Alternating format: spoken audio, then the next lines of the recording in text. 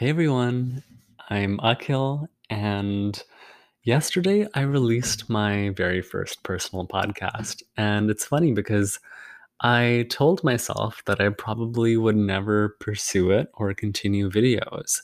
But I did receive quite a positive response from a lot of friends and family. And I was like, you know what? I'm going to try this out.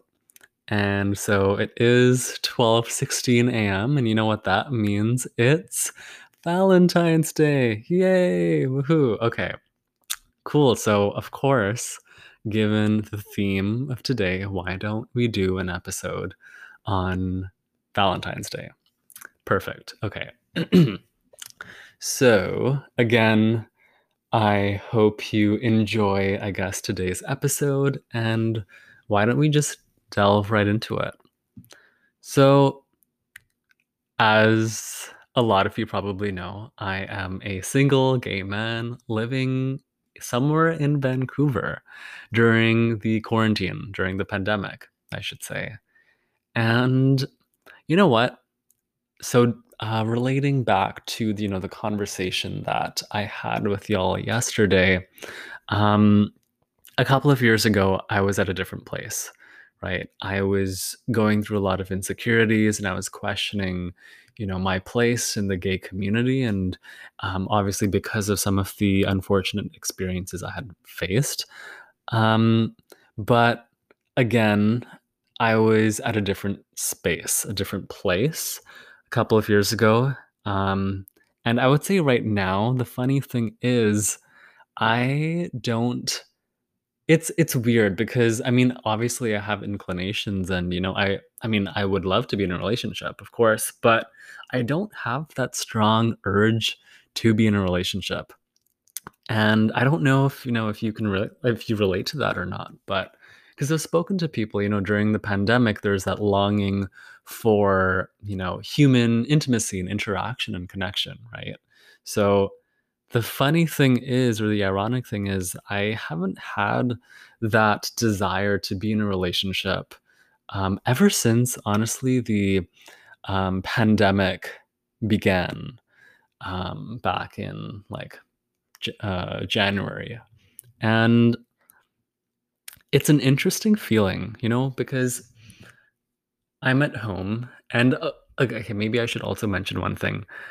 I haven't interacted in person with a single soul since March. So basically, when the pandemic broke out, and when there was a lockdown in Vancouver. So since March, I haven't seen a single soul. I've been, you know, locked up at home, basically quarantined for the past year, almost 1 year, and I haven't had any sort of interaction with anyone.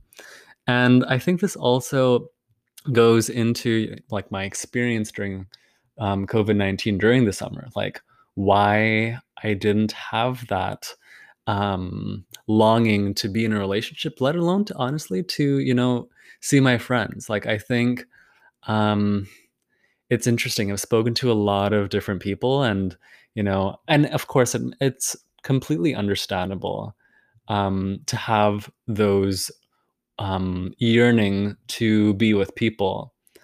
But in my situation, I think the last couple of years, I spent so much of my energy and time focusing and depending on others, on my external environment, on many different identities I had assumed, right? And so I think that my external self depleted my internal energy because for so long I was again, trying to be a different person, trying to conform to, the ideal image of a gay person.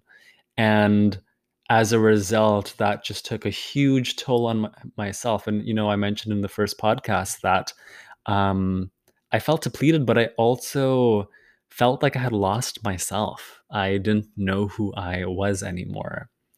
And when you're in that state of being, I mean, right now I can say um, that that is not a place to be.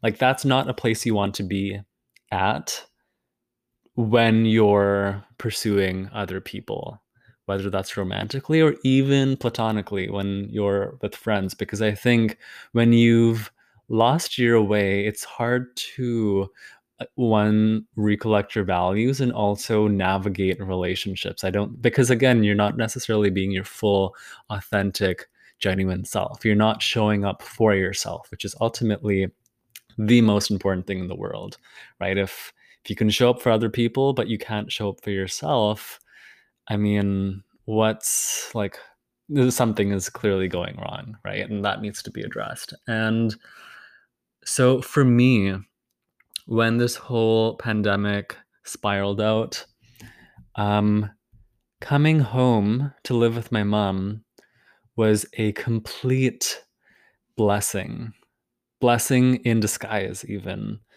And it's mind-boggling because, you know, in March, living the Vancouver life, and I was going to school, and then within a month, like in an instant, things completely and drastically changed. And the transformation, the transition happened so fast. And I think it's because I was a um at a lower space, or at a lower, like, energy state. I don't know if that's the right phrase or terminology to use, but I was at a lower point in my life. And so I think the reason why I had such a sudden transition was because I was going from such a low place to a better place. And that better place was with my mom, living with my mom. And, my brother, he lives in, he lives in another province. My dad is also traveling for work. So it's just my mom and I in our two-story house, right? And again, I received a lot of comments from friends and, peers being like, "Oh, you're living with your mom, what's that like? Like, do you find it claustrophobic? Do you, are your parents, or parent in this case, are they overbearing? Do you have your privacy? Do you have your space?" And you know what? I understand that family dynamics are definitely different for every household. It's different for, it depends on the relationship that you have with your parents. So totally get that. And I think that's where I'm definitely fortunate to have a really, really strong relationship with my mom. And I think maybe you've even seen tidbits of my relationship, because I do post from time to time, either pictures or, any life lessons that I learned from her. I sometimes share on Instagram on my story. So maybe you've seen a bit of the dynamic I have with my mom, and it is the best thing in the world. My mom, she's not only my best friend, she's my teacher, she's my mentor, she's my nourisher. I don't think that's a word, but being home. And the thing is, I went to UBC, so home is not far at all. It's comparing it to international students, home is right here. It's like a centimeter away, not even a millimeter away on a map. So, but it's just crazy how when you're actually physically home with your family, there's that instant safety blanket you feel, right? Or at least in my case, I felt an instant safety blanket. And yeah, it's just the energy at home, right? The energy of, that's your safe space. Like that's my safe zone. Um and so immediately, and the thing is, like, with my mom, we have, or at least we've built, it's taken some time, of course, to build the kind of relationship that we do have right now, right? In terms of coming from different generations, and how she's from India and I was born here, right? So it's definitely taken some time to build the relationship to where it is right now. But I'm extremely fortunate to be able to pretty much share every part of my life, including, the gay experience, the what I shared with you guys yesterday. I've had that conversation dozens of times with my mom. Um, and I guess maybe just a quick aside, this is not really relevant, but like, she's also a psychologist. So I think that definitely plays a role in the relationship that we have in terms of um, providing that space, right, for the other person to just fully release and for them to fully just be open and share themselves, right? So I think that's definitely played a role in how our relationship um, is in general. So where am I going with this? So yeah, basically coming home again in response to friends that have questioned whether whether it's a sustainable place to be in. Hell yes, extremely. Um, and yeah, but I think to delve deeper into it, being quarantined was a time for me to begin building a relationship with myself. And I know that's sounds like a buzz phrase nowadays. Like, what does building a relationship with yourself even mean? Well, again, alluding to what I said earlier, we, when you're in a team setting or when you're advocating for, social rights or human rights, right? We often show up for the causes we are standing up for, or we show up for other people.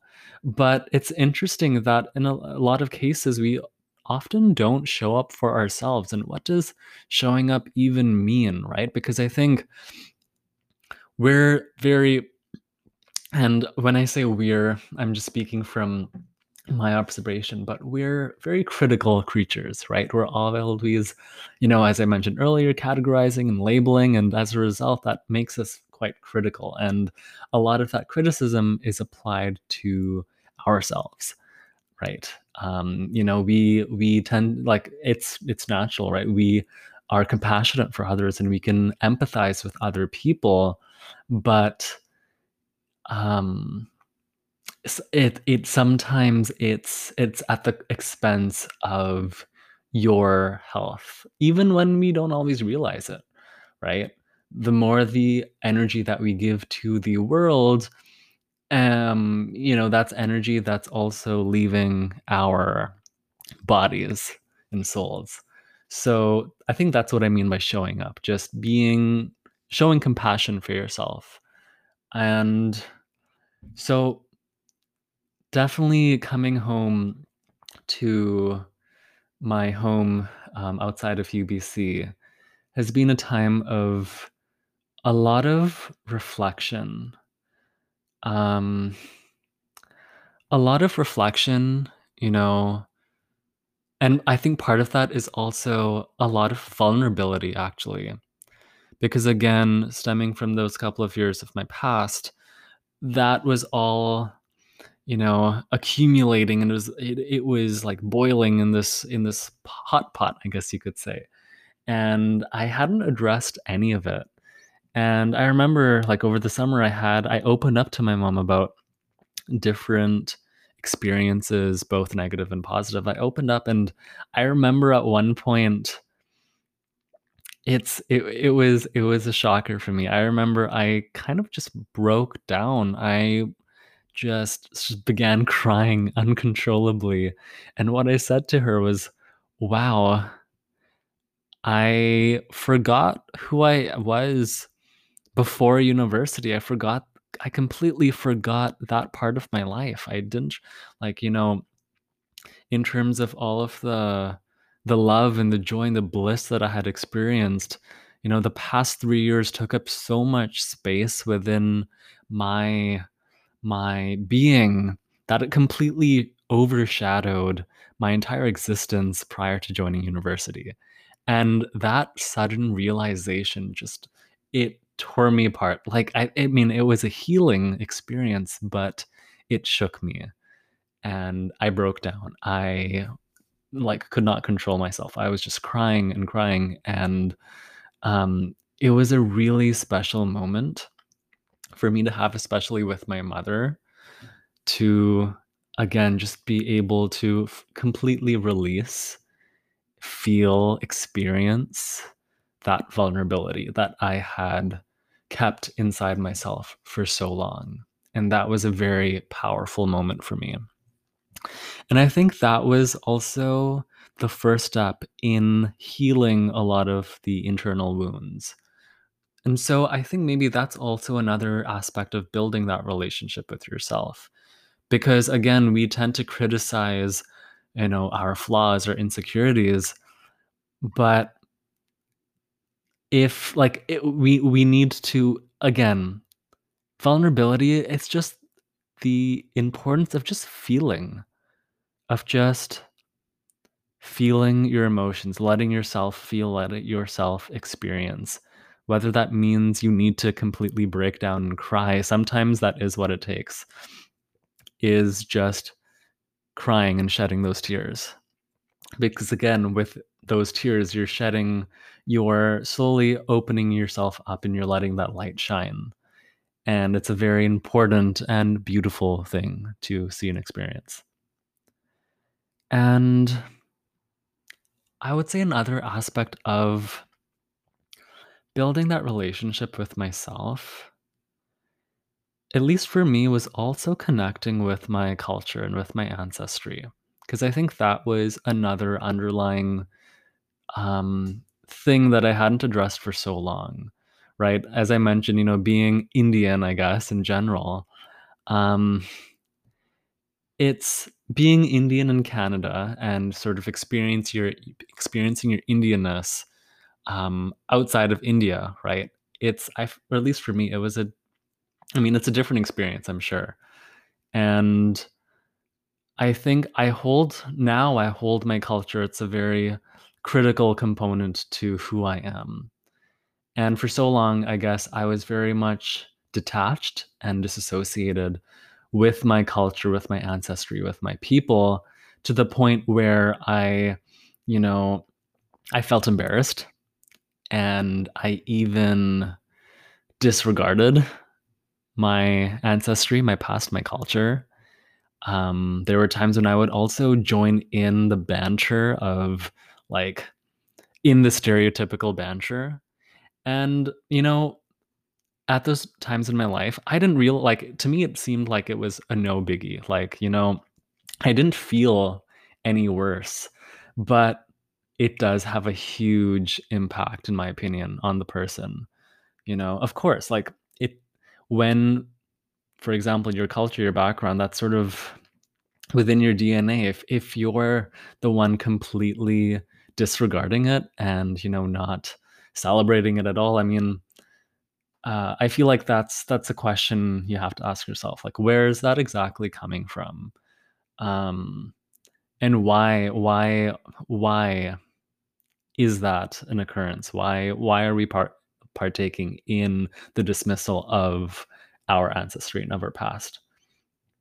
And I don't want to get too much into it because I have released a couple of videos actually in terms of, what my story has been like in terms of connecting with my culture. So this is more of a TLDR, that after connecting with my culture and, you know, and even exploring Hinduism and Sanatan Dharam and my roots in India, and it's just made me a lot more appreciative, and it's given me I would say, a worldwide perspective that, you know, we place so much emphasis on our external identities. Just in general, it's all outside, but where's love that's within, right? There's just so much energy on, for example, being gay, when, being gay is just one aspect of myself. Being Indian is just one aspect of myself. And from connecting with my culture and learning about, like indigenous India and ancient India, looking at what the human experience was like back then. And from what I've learned, it's about connecting with the limitlessness within you. And what does that mean? It means that you're not tied by or strung by any identity or materialistic external aspect of the world, that you're just in bliss and simply experiencing your energy, your true self. And that's, that's the experience of bliss. That's the experience of like, I feel like that's the ultimate experience of love for yourself. I mean, I'm still getting into it, but and so I think just from all of these, learnings and teachings and conversations with mom and learning about my culture and my ancestry, those have all been like small roadways into the path of beginning my internal journey of, mending my wounds and um, showing up for myself. And so, I do know that I have disconnected myself from, friends, definitely from different people in my life. And I think on one hand, I do apologize to a lot of the people that I guess I haven't been as connected with. But at the same time, I don't necessarily feel, I don't, it doesn't, it's weird. I don't feel bad about it.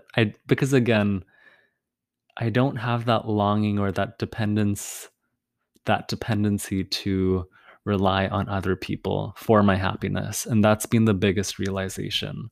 So, again, this podcast is not meant to be a self help podcast. What are things that you can do to begin your journey? Um, I think for the first time, it's just me expressing me, Akil expressing Akil. And I guess in light of Valentine's Day and Singles Awareness Day, one thing I would say to the world is, what can you do tomorrow, but not just tomorrow, for the rest of the year, for your entire life? What are things you can begin doing to show up for yourself? Um, and I mean, I shared my story, and I wish all of you, again, I extend all my love and energy to all of you.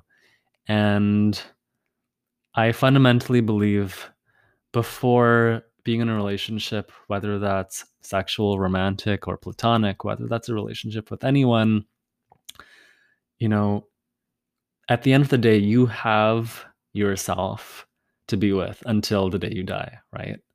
And so it's it's so critical that you have that kind of relationship where you can show up for yourself, where you can be a shoulder to yourself to cry on, when you can be your own cheerleader and role model, when you yourself are your own role model, where you experience the highs, you let yourself feel the positive energy, you let yourself feel the negative energy, right? I think we try to run away from our insecurities, or we try to blanket them, or we try to um, replace habits with other habits that don't necessarily solve the problem.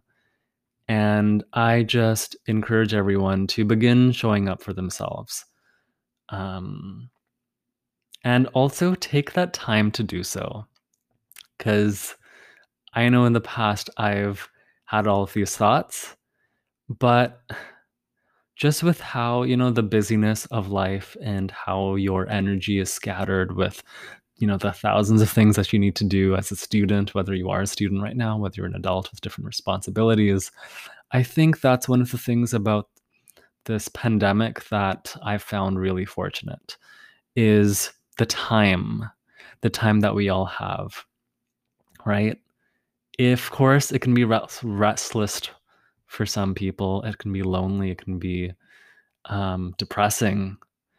But I urge you to begin finding light in this time of darkness and using this time that we have, because you know, I don't think we'll have this kind of time ever, right? So at different points in your life, I mean, at different points during this pandemic, I don't know how long it'll persist for, how long it'll exist for, but you know, section out some alone time.